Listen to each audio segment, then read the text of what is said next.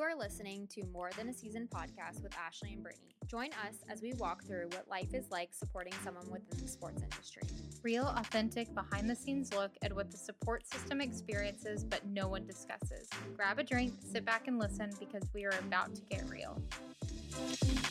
Hey, you. Yeah, you. Stop listening, press pause, and if you're on Apple Podcasts, scroll down to the ratings and reviews. Select 5 stars and give us a review. And if you're on Spotify, click our podcast page and click follow and download to listen to all of our episodes. Thanks so much. Enjoy this episode. Hello. Hey, welcome back, everyone. We are so excited, and actually, Brittany and I were just talking. We were totally fangirling right now. Yeah, we're kind of geeking out a little bit, just a little. Yeah, so we are so excited. We have a very special guest. This is something totally different that we have never done before, but I'm not going to ruin the surprise. So I'm going to kick it on over to her and let her introduce herself. Hello, everyone. My name is Christine Gummersall. I am the creator of HoneyBuiltHome.com, which is a DIY home design platform that helps empower women to stop waiting and to start creating, picking up the power tools and transforming their house one project at a time. I am based here in the Salt Lake Valley. I'm married to my husband, Lance, who has been a high school basketball coach for the last 15 years. And we have 3 young kids ranging in ages from 7 all the way down to 3. Wow. So, okay, we're going to unpack this because y'all should see the background of her room right now. It is the most perfect decorated. I was just thinking the exact same thing. I'm like, if only they could see her background. I know. Well, okay, let's unpack this a little bit. So before we dive into the DIY, I want to go back and talk about meeting your husband and starting that whole journey. So where did y'all meet, and did you know what you were getting yourself into with this basketball world?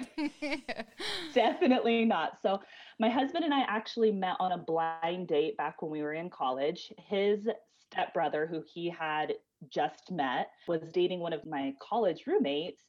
And my husband at the time was going to a university really close to mine and was like, hey, I hear that you're dating a girl who, goes to school close by. Does she have any hot roommates? And so I was the hot roommate that got set up on the blind date. And we really kicked it off pretty quickly. And it was in October that we started dating, which is significant for basketball season because it was just 2 or 3 weeks prior to tryouts.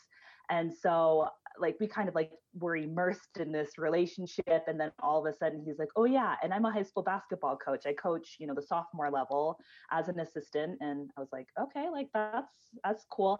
And I didn't really know what it fully entailed until I started going to a couple of his games. And then I was hooked. Just the atmosphere. Utah is a really big basketball state because we have the Utah Jazz, of course, but in general at the, young levels, even all the way down to 2nd and 3rd grade, getting your kids into competitive sports is a very big deal here. And so once I was kind of able to see the culture around it as a state, I became totally hooked. It's been so fun. So I want to hear the whole backstory of your basketball journey, Sure. Introducing kids to this world, because it is a lot. And especially in high school, did he work? We want to hear the whole thing. We want to hear everything about your basketball life. Let's break it down. So the first couple of seasons, so I guess I should say my husband and I, we dated for about 5 months, engaged for 4. So it was just that very first season I got immersed with us just dating. And in high school scene, you start the sophomore game followed by JV, followed by varsity. So when I would travel, his school that he coached at was about a half an hour away from where we went to college. So I would travel up and the games would start at 3:30 and I would be there from 3:30 to 9:30 twice a week, watching him coach and then watching the other teams play. We'd go eat dinner in between, and then we got married, and I was just kind of that tag along where anytime he had a game or an out of state tournament, I would just go with him. And at that point I was 20 years old, he was 25. The high school boys, I'm almost closer in age to them than I am to my own husband. And so we became really good friends with the actual players, with their families. And it was a really fun thing to be a part of pre-kids. We were both still in school, so we kind of balanced the two. And then our first end of October. So he was a newborn. We were entering basketball season, and he just got tagged along to all of the games. We would just bring him in his car seat and he would just hang out. Basically, newborns in Utah in the winter, it's like all you have to do is just have them wrapped up on you. Nobody touches them. You don't have to like worry about, passing along the kid and germs and all that stuff. We ended up having our second kid 13 months later. So that was probably the most trying year, at least for me as a mom and a wife to somebody who's a coach. I had my daughter on a Monday in the hospital, and the next night he had a game. And so I'm still in the hospital recovering from the delivery, and he went across the street to coach his basketball game, came back, hung out with us. We got discharged, and that's just kind of her life. So she was at her first basketball game, I think, as like a 10-day-old baby just strapped on me, and I had a 13-month-old like running around, and so like our life was really crazy in those first couple of years with him coaching. He was changing schools that he was coaching at, but it just was always the same process from the beginning of November through the end of February. I was a coach's wife, and so he would be gone until 6 or 7 on practice nights, but then until like 10 or 11 on game nights. And that was 6 days a week. And it's still this way. On Sundays we see him, but he's usually taking like 3 naps because he's so exhausted from the entire week of practices and planning and all the things. So that's kind of been our journey. And then of course we threw in the third kid. It's been a process of teaching my kids. I love bringing them to games. It's seriously so much fun to have them immersed and to see their dad coaching. And so it's always been important to me to have them at the games with us. But when they're toddlers, that's really hard. The amount of times I've had to like chase after my kid from not trying to like go talk to their dad or to get on the court or anything like that it's been a lot. But they're now older. They now know not to go on the court and not to talk to dad before or during the game.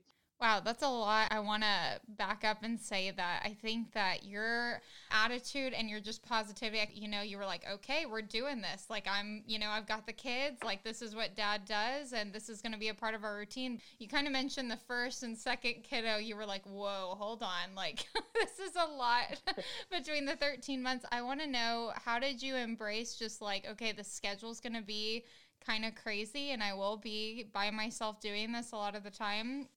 When I had both kids and they were both babies, it was a hard balance for me to deal with on my own, honestly. Like it felt like I was in survival mode every day. And I think you would be in that situation regardless with having 2 kids 13 months apart. It's just survival mode for that first year. But I distinctly remember every single day around 5 o'clock, I was trying to feed the 13-month-old and trying to soothe the 2-month-old or whatever. And I'd be staring at the clock and I'm like, hey, it's 5. He'll be home from practice in an hour. He'll be home in an hour to save me. And that's just what it was. And I guess I should back up and say high school sports are different than college sports in a lot of ways, and even professional sports. When you have somebody at the college or the professional level, there's so much travel involved with that, where they're gone for days on end. I didn't have that. In the high school level, I knew that he was going to come home every day. But at the same time, that's not my husband's only job. He's not a high school teacher. At the time, he owned his own business, and then now he's a real estate agent. And so he had to balance his actual job that paid him in addition to coaching, because coaching at the high school level is like a penny an hour. And so there was multiple times in those first couple of years where I had family members reach out to me and they were like, hey, Lance is going to have to figure this out because coaching, that's not providing food on the table for you guys. But this is what brings us so much fulfillment. Never take that away from him. And so I knew when we were dating that this was always going to be part of our life. He was always going to figure out a way to still provide for his family, but that he needed this be in his life and I needed him to have that outlet in his life. And so I made that decision early on that it didn't matter how late he was gone, how tired I was raising a family and doing all the things in those months, like that brings him so much joy and fulfillment that I would do anything to allow him to have. That's crazy that you guys have so much like love and support for each other though, and you know kind of that thing that gives them that extra boost, because I think we can definitely relate, and I know all of our listeners can relate to that too. It's that even no matter if they weren't getting paid anything, if they're basically paying to do this, they would do it because it means so much to them. And I'm sure you have that for yourself too, because raising 3 kids, I mean, 2, even under 2 is just, that's crazy to me. But raising 3 kids now, like you have to have that me time. And I know that DIY has become that. But what was it at the very beginning that you kind of had just for yourself? So I've been doing home projects basically since we got married, whether it was painting walls or refinishing furniture or, knocking out bathrooms and retiling the whole thing. We did that because we were young college students. We didn't have big budgets to be able to afford to hire things out. And so I took it upon myself to learn how to do it. And while Lance is very great at coaching and he has a very hard work ethic, like I said, he had his own pest control business, which incorporated a lot of lawn care and things like that. So anything outside, he's really, really good at.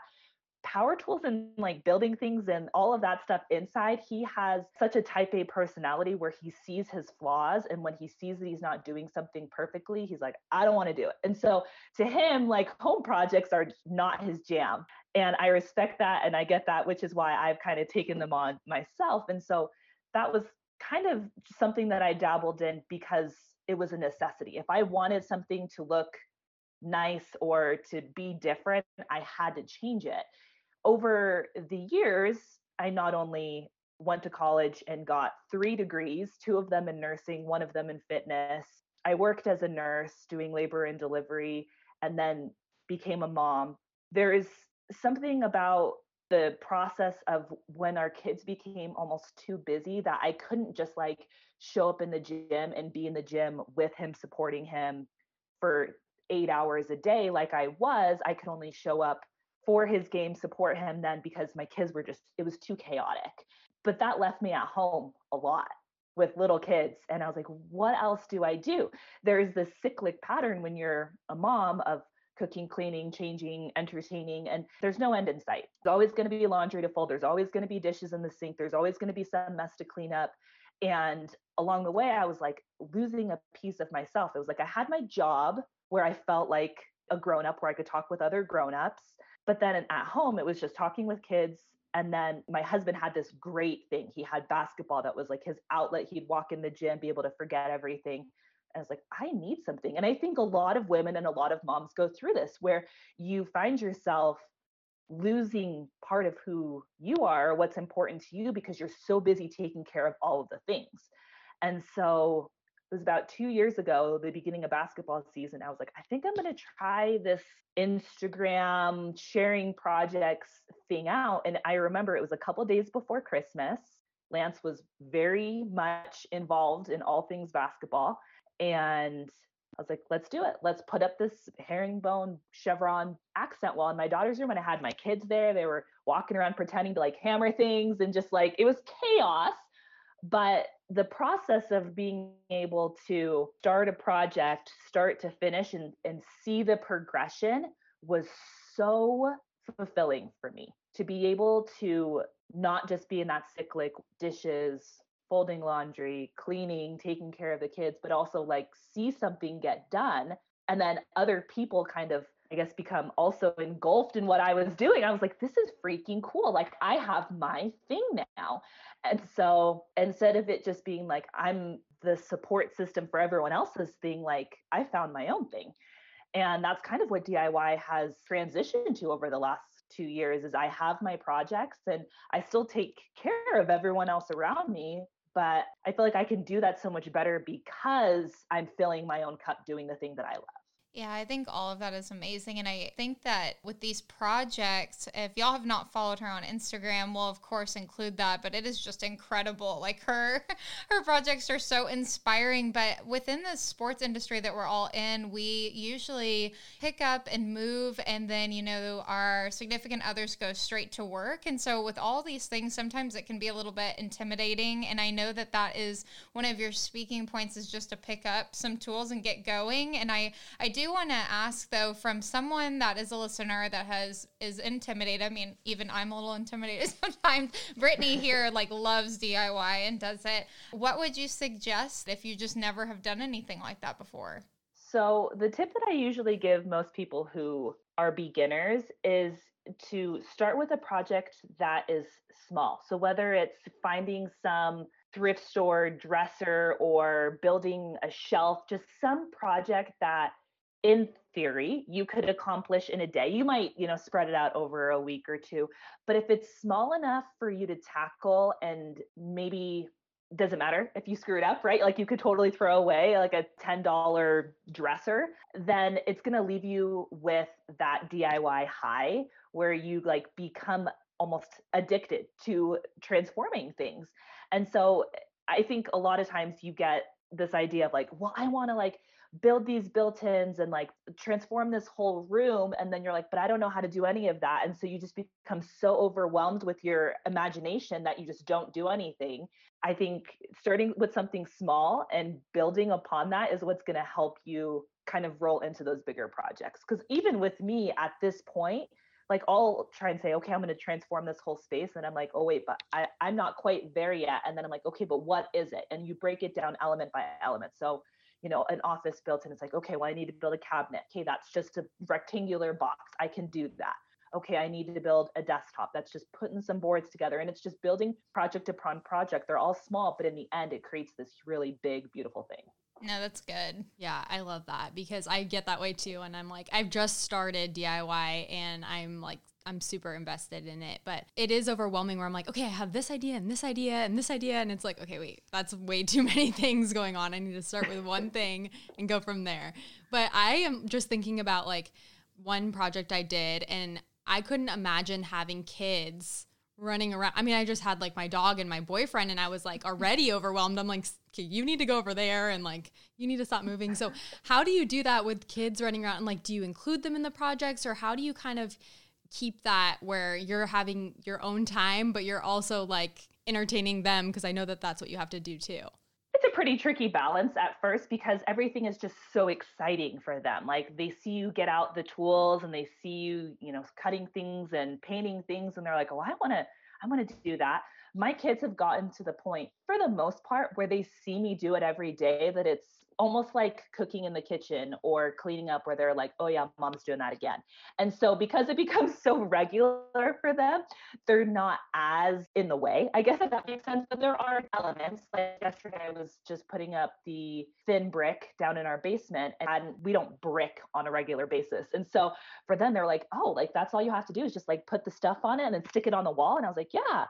And they're like, I want to try. And so they got really into that because it was a new experience for them. But for the most part, when I'm just in my garage, building something, I'll have my daughter, she'll open up a little box full of my different assorted screws and nuts and things. And she'll just like play with them, put them in different places. And then my other kids will usually like ride their scooters and just be like out and about, just doing their regular kid things. Usually they'll find, a broomstick or something and pretend that it's a sword. So like it's constantly trying to like rein them back in from making sure that they're not getting hurt. But for the most part, they just become so used to seeing the tools that it's just like a pot or a pan or a kitchen utensil to them. But I'm not going to lie, there are plenty of moments where I'm like super overwhelmed by them being in my space and I need them to go do something else. And so when my husband's not in season, he helps a lot with entertaining them. We do have a babysitter who comes a couple times a week who helps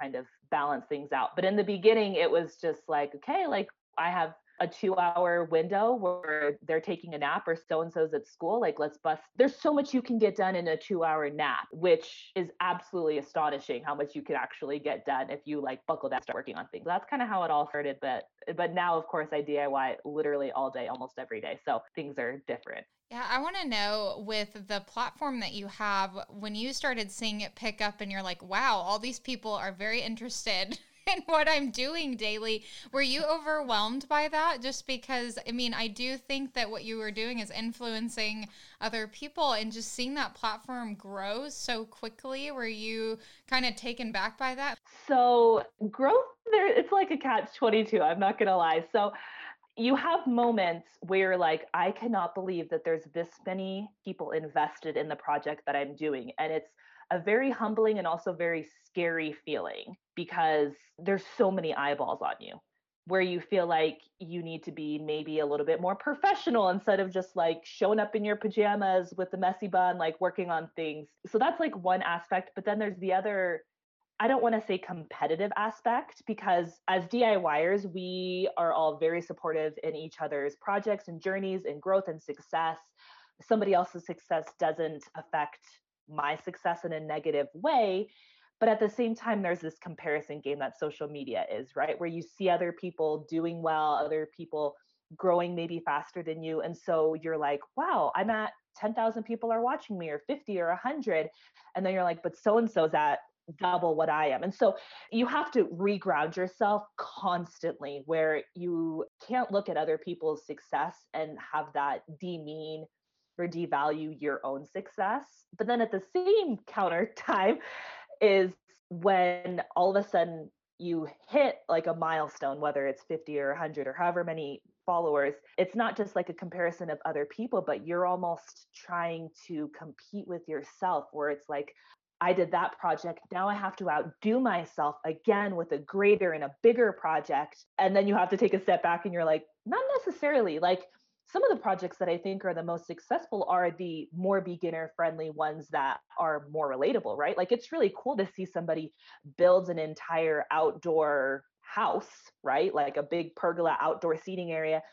But for the average, beginner DIYer, like, they're not going to go build a whole house in their backyard. But like seeing you tackle, a furniture flip, or seeing you paint some really cool accent wall, like, that's something that they feel that they can do themselves, maybe gets more engagement, or people think that it's cooler. So it's a constant struggle, I'm not gonna lie, just balancing like your own mental game with all of the growth, and trying to keep yourself grounded and trying to keep yourself on track for what your goals are for the platform, in addition to why you started it in the first place. I have to constantly remind myself of like why I started this, what I want this to be, what I want to share, and make sure that I'm always sticking in that same path, if that makes sense. She's speaking to her heart. I know. I was like, we always think about this and we always talk about it, but it's interesting to hear the flip side of, we're just starting growing this podcast, and it's awesome, but we are also like, okay, when we get here, but it's interesting to hear the flip side of it. Like, when you do get there, there's a lot of other battles that you're going to have and come across. But my whole thing is like, you watch a TV show on like DIY, for most people, right? HGTV that comes to mind. And they do it so quickly, and they flip these houses or they do these projects so quickly. Do you feel that like you have to do a project at a certain speed, or maybe you do with like some of your brands that you work with, but do you ever feel that like pressure? That's a really good question. At least in the projects that I do on Instagram, there is this very unspoken deadline where when you start posting about a project, you want it to be as realistic and as authentic as possible, as far as how long it takes, how much effort it takes. But at the same time, part of what I'm doing is I'm trying to not just educate, but I'm also entertaining, right? Because there's a good portion of the people who are watching the project who are interested because maybe they want to do a similar project. But the greater portion of people are watching it because it's entertaining, because they think it's cool, they want to see the whole process. And so while most of them are understanding and they're like, oh, like, we understand that like life comes up, like, don't feel like you need to rush on our account. In order for me to, I guess, see the best engagement with the project, it's like I have to start and I have to finish within a certain time frame. And some of the projects get delayed, and it is inevitable. But for the most part, when you sign on to watch what I'm doing, is you want to see the end result, regardless of how pretty it is or staged or anything like that. So I try and at least start some of my projects with the intention of, I'm going to be able to finish this within the next couple of days, so that you are not left hanging and the project gets the best engagement as possible, if that makes sense. I know that's a lot of like back knowledge of all things Instagram content creators, but there is, in order to like see that engagement, which the engagement helps us work with brands. There kind of is this like unspoken timeline of like, you need to get that done. Yeah, that's crazy. I guess with that too, like what if you have a fail of a project? I mean, I don't know, I'm sure you don't now, but like in the beginning stages, what if you have a fail of a project and you're kind of going with it? How do you fix that, or do you show that? I try to show as much of the realness of project fails as I possibly can. I think every project has a hiccup, regardless of how much skill or knowledge or anything that you have going into it. And I try and share all of those different parts because that's what DIY is. I'm not a professional carpenter, a professional contractor who gets everything right. And even they don't get everything right. They screw up all of the time. But they're at a higher, I guess, level than a home DIYer is. And so I don't know. I try and share as much as I can. And when I have those flops, I try and share those too. And it's all part of the process. The trickiest thing becomes when you're working with brands and you're flopping on something that you're supposed to be the expert on. And so then that's when you're like trying to get approval, like, hey, can I share that? Like, I totally screwed this up, but like, it's my bad. It's not your product's bad. And so that's where it becomes super tricky. But those don't happen all that frequently. Okay, give us like a first beginner project. I know you said furniture, but I kind of want like basically like a wall treatment or something. I'm looking at Brittany's board and batten that she's got going on here, but I just want to know like what comes to mind. Like if I was in a brand new home, just moved in, what should I do first? Like just kind of lay it all out there. So I think wall treatments and even painted wall treatments can change a space dramatically. Board and batten, traditional board and batten, where it only goes 2/3 up the wall, is a very beginner friendly project because you're not having to deal with the entire wall space and have to accommodate, cutting down boards. Shiplap's also fairly simple, but you do have to have a couple more tools because you're working with the height of your room, which is going to change the width of some of your boards. But I totally think a regular board and batten wall treatment is easy. I know that tons of just painted accent walls or painting an entire room the same color is super in. Color blocking or doing contrast trim where you paint your baseboards and your door trim darker than your wall color. All of that stuff can leave huge impact in a space, but it's very budget friendly and very beginner friendly. Yeah, I was just curious just because I feel like there is so much that you can do with a space. And I always just get stumped where I'm like, I don't even know where to start. When it comes to like the projects and things that you're doing, do you feel inspired by a certain type of like modern or traditional, or what type of design? This is probably one of the trickiest things because I've asked many designers and many friends who love design what they would categorize my style as, and no one can actually agree on an answer. So I would say mine is like a modern traditional, if that makes sense. Traditional in the sense that it's like timeless and continuing, but it doesn't ever feel dated. I try and incorporate a lot of trendy aspects or trendy components that I think are going to last longer than just being trendy. Design is tricky. I think the best way to find what your design is or how to design for your home is one, to decide what about your home do you like. I think exteriors kind of matter. Your hard finishes matter in terms of design. You don't want to, take a house that was like super traditional and the whole inside you make it like super sleek and clean and modern, because the two don't really match. So that's one thing to take into consideration. The other thing is get a Pinterest. Go on Pinterest and just start saving all of the things. There's even a feature on Instagram where you can save posts. So start going through the explore page or looking up some different DIYers or home designers that you love their stuff and save everything that you like. And then when you enter a room that you want to change, go back through and say, well, what are the common aspects that I'm saving? Am I saving rooms that are all just white and light and airy and minimalist feeling, or am I saving things that are more eclectic and have, a whole bunch of like different elements, whether it's boho or mid-century modern or whatever. And then you're kind of able to pull like, okay, everything that I pin is white. I'm painting the walls white. Everything that I pin is like super bright and colorful or dark and moody. and then just go for those things. And that kind of helps you create a more cohesive space and have your spaces speak to one another. You don't have to like copy what every other designer, every other, trendy person is doing on Instagram. But if it's something that you like, where you're like, I love navy blue, I want navy blue throughout my house. You don't have to like paint every wall navy blue, but you can have maybe a couch that's navy blue in one room, maybe cabinets in a different room that's navy blue, maybe throw pillows. Like you can incorporate that color throughout your home where it feels cohesive, but it's not like you just walked off a ship and it's like naval navy blue in your whole entire. Oh my gosh. I love that. I love that tip though, because I think oftentimes like we get overwhelmed by what everyone else is doing. Just like the comparison thing, you look at Instagram and you're just overwhelmed with all of this amazing content, but you can't figure out how it will translate into your own house. So that's a really good tip. With that, I want to ask about your DIY course and kind of how you how you started that. I'm super excited. I am purchasing that. So I want to hear about your course and kind of give everyone a rundown of how you started it and kind of what it is. Sure. So it was last spring where I was kind of trying to decide what I wanted my Honey Built Home to really be about.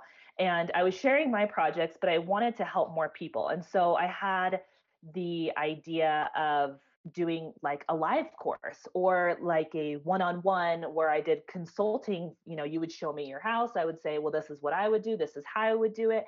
And then I was like, why don't I just ask? I'll just like ask in stories what you guys want, thinking that the top answers were going to be like small group, like, 1 to 15 people, online consultations, or like a large, maybe 40-person live in-person DIY girls night or whatever, where I just like taught you the basics of power tools. And then I like just threw in like, and then like an online course and like put that as one of the options. And it was overwhelming how many people said that they wanted an online course where they could go at their own pace, check in, watch the videos when they had time, and start building things on their own. And I was shocked. I was talking about it with my husband. I was like, this is like 85% of the people, like thousands of people are asking for this course. Like, how do I create this? And so I kind of went through everything that I've done over the last 10 years as far as projects, how I got started, how I learned how to do things. I was like, hey, we're going to make, and I say I'm going to make a DIY beginner basics course. That's the hardest thing about starting DIY is getting all of the tools, right? It's a huge investment financially and an intimidating one because there's so many options and you don't know what tool you actually need to accomplish projects. So what are the tools that I think every DIYer needs in their toolbox? And we're going to use those tools to create an entire course. I'm only going to teach those because I don't want you to have to buy thousands and thousands of dollars in tools to create projects. You don't need that. And so I broke it down to the top 6. And then I broke down those top 6, how to use the tool safely, how to fix it if it's malfunctioning, how to get the accuracy in terms of cutting wood. So the 6 tools are a miter saw, a drill driver. I consider one tool because they're essentially the same thing. You can buy them together. A jigsaw, a brad nailer, a circular saw, and a Kreg pocket hole jig. So like if you watch DIYers on Instagram or even like on HGTV, for the most part, they're using those 6 tools. And so I teach how to use the tools, and then I start applying it to projects at the very end where I walk you through step-by-step how to build floating shelves. And then every quarter on the actual course, I update it with new content. So the course comes with 40 videos that are all pre-recorded that you can log in anytime, watch the videos, learn all the tips and tricks. And then we have a private Facebook group that's just for DIY Beginner Basics students for them to share their projects, ask questions, get feedback, just kind of brainstorm with other like-minded beginner students. And then every quarter, I'll just ask in the Facebook group, okay, what do you guys need help with? And they'll give me a list of all these different projects and things that they need help with. And then it's kind of like a majority rules situation. So for quarter 1 of 2021, everyone wanted to know how to install baseboards. Done. I will do a step-by-step tutorial on how to install baseboards, how to cut all the correct angles, how to caulk them, how to nail fill them, how to fill the nail holes, and then paint them, all the things, right? So it's such a I think great resource for people who maybe don't know where to start or how to start to dive into the DIY world. Are you sick and tired of waiting for your significant other to have a free day to work on your project list? If you're on a budget and you don't know anything about power tools or home DIY, this fully online course is geared to help you learn DIY for beginners. Honeybuilt Home has created the course, DIY Beginner Basics, to help you get comfortable with power tools and finishing supplies so that you can start tackling your own honey-do list and save thousands. Make sure to visit honeybuilthome.com/shop and use the code SEASON to receive $15 off the DIY beginner course. Make sure to use the code SEASON to receive $15 off. Stop waiting and start creating. I'm inspired. Girl, you're going to see me doing things with a saw. I'm going to be out there doing all these things. I just think it's wonderful because, I mean, this is something that our listeners should just dive in and take advantage of because this is something that we can all do. Like, we should all do it. Yeah. Well, we really appreciate having you on. We have one last question, if you don't mind answering it. We ask every single person we have on the podcast, but it is, if you were to go back in time and tell yourself at the beginning of this basketball journey, one thing that you've learned now, what would you tell yourself? To have something that you can do that brings you as much fulfillment as coaching brings them fulfillment. One of the hardest things is to see them every day go out there, grind, work so hard because they love it. And the amount of hours that you spend alone that you're like, well, what do I do? What do I love? And so to find something that you love that brings you joy, brings you fulfillment, that you can share with them. And then also just to know that like the emotional roller coaster of that is coaching is so high and it is so low. And to work with your spouse to be able to have a space, whether it's like a room that like all of those emotions escape out of, or it's a place that you guys eat where you can work on your relationship that is not affected, or you can have a conversation that is not affected by the emotional highs and lows, because they get high and they get real low. And it's stressful as that significant other because you feel like you have to be their emotional support, which you are. But when those lows are low, it's like you need something to help you too. And so if you can find something that brings you fulfillment and then have a space where it's like a safe space where all of those stresses and all the things can just kind of go away and you guys can just be you, is I think probably the most helpful. Girl, you killed the answer. Yeah, we loved that one. That. That's awesome. We haven't heard that before, so that's always exciting. And thank you so much for being on here. And for everyone that's listening, we will see you next time. Bye.